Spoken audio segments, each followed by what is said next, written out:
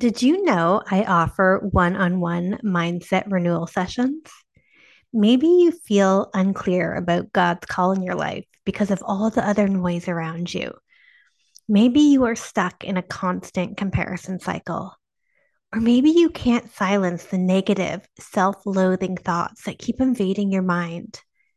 In my one on one sessions, we use biblical truth to rewire your mind, take your thoughts captive, and move in confidence where God is calling you.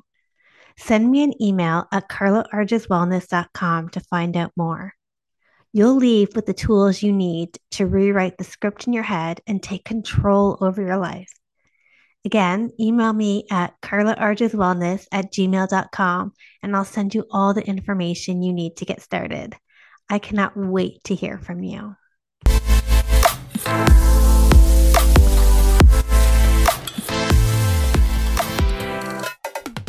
Hey friends, welcome to Affirming Truths. I'm your friend and host, Carla Arges. This show is a safe place to share our struggles, grow in faith, and root our identity in Christ. My hope is that you will leave each episode feeling encouraged in your journey. Subscribe so you don't miss an episode, and it would mean the world to me if you would leave a review. I am so glad you're here. Let's get started. Hey friends, welcome to this episode of Affirming Truth. I am your host, Carla, and I am so honored that you're joining me here today. Before we dive in to today's topic, I want to tell you a little story of what happened to me last week. Or maybe it goes before that. So at the end of the year, God really told me to lay down some things. There was some things that I was pursuing, some things that I was striving for that God said, stop, lay it down, leave it alone. And I, in obedience, did that. But then last week, I was so tempted to pick it back up. Something came across my pathway and it just ignited this urgent sense of need for this thing. And I struggled. Like I had this strong desire to do this thing, so strong, it felt urgent. It felt like I had to do it. And I'm so thankful that in that moment, I reached out to God and He reminded me to lay it down. He reminded me of the words He's given me for 2023. He reminded me of the plan He has for me for 2023. And although all my fleshly cells were wanting to do this thing, I decided to make a choice for obedience. And can I tell you, as soon as I made that decision, I felt peace, I felt calm, I felt held. But this is just such an example of things that I faced multiple times in my life. And maybe you can relate to that. Relate to that strong urge to go to the fridge, that emotional eating. You get this strong urge to do something and it feels urgent. It's such a strong desire. You got to meet it. Or when I have had in the past these uncomfortable emotions that I just want to numb, and I get that strong desire for that glass of wine, and it feels like I just have to have it. Or maybe for you, you have unforgiveness in your life, and you just have this strong desire to hang on to that unforgiveness until you see justice served, until you see the person truly repent. You want to hang on to unforgiveness, and it's a strong desire. And it reminds me of what Paul says in Romans 7:15. He says, I do not understand what I do. For what I want to do, I do not do. But what I hate, I do. And I was like, yes, Paul, I get that. See, what I've come to realize and what God has really been showing me is that our strongest desires don't reflect our deepest desires. And in fact, going further than that, our strongest desires often take us far away from our deepest desire. See, my deepest desire is to live for Christ, to live a life sold out to Him, to walk in obedience, to be surrendered, to be transformed more like him. But man, those day-to-day decisions that align to that deep desire can often feel overridden by the strong desire of the moment, that need for instant gratification, that need for my will to be done right away. Can you relate to that? Listen, friends, I want to encourage you today to really connect to your deep desire. What is it that you truly want?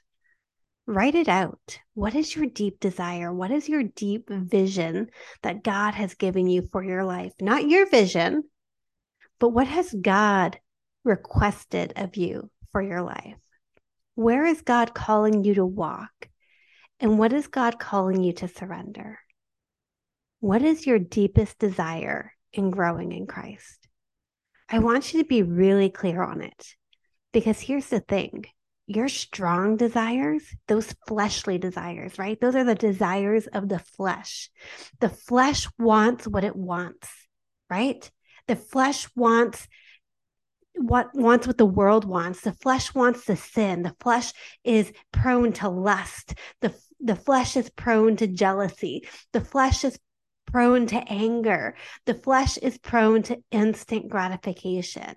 But friends, we are called to die to self, to die to the old man and walk in the new man. See, we are made new in Christ. We are a new creation.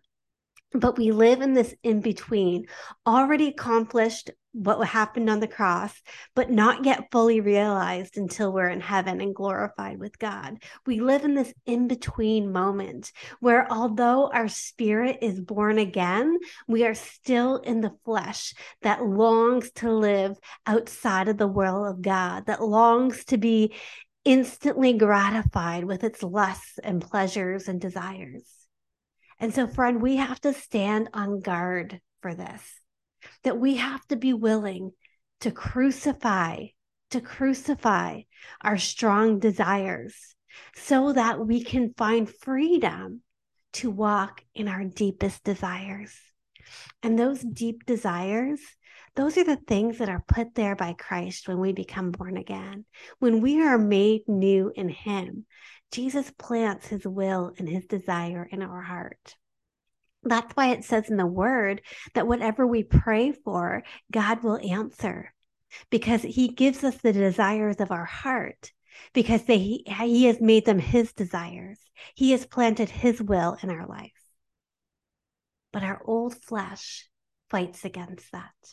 The enemy wants to tempt us outside of our deepest desire to be like Jesus. Here's the good thing, friend.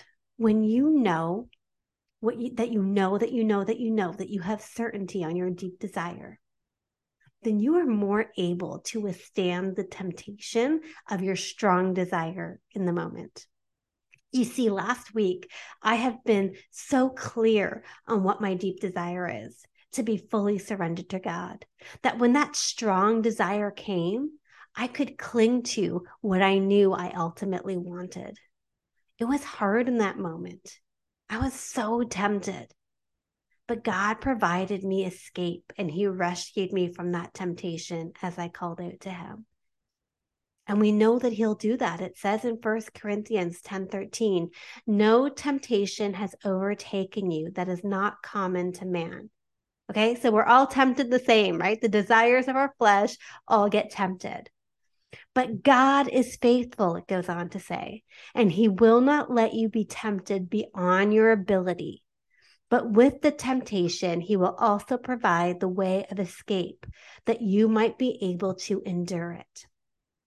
You see, when we fall to temptation, it's not because God's not there.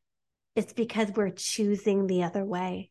We're choosing to give in to the strong desire. We are choosing to allow that to pull us rather than crying out to God, connecting with our deep desire, and trusting that that will pass.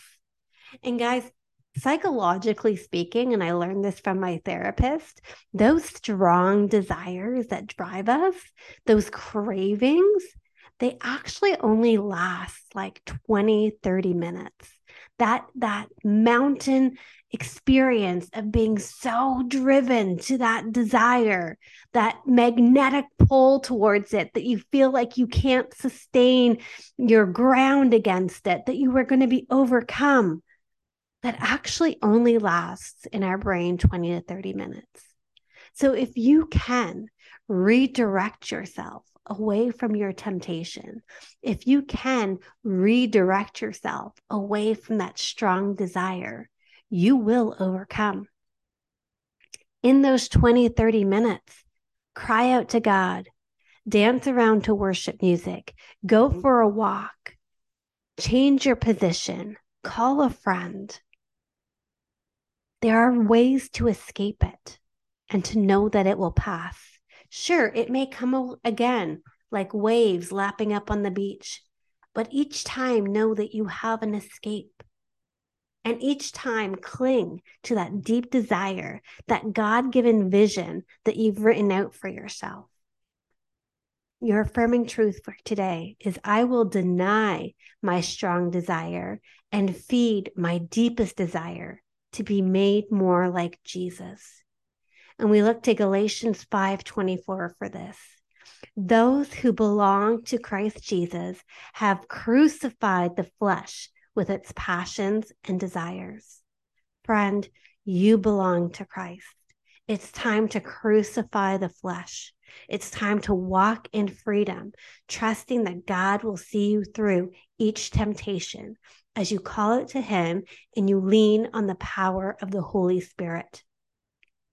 It's time to crucify the strong desire. And it's time to feed and grow your deepest longing in Christ Jesus. I'll see you later, friend.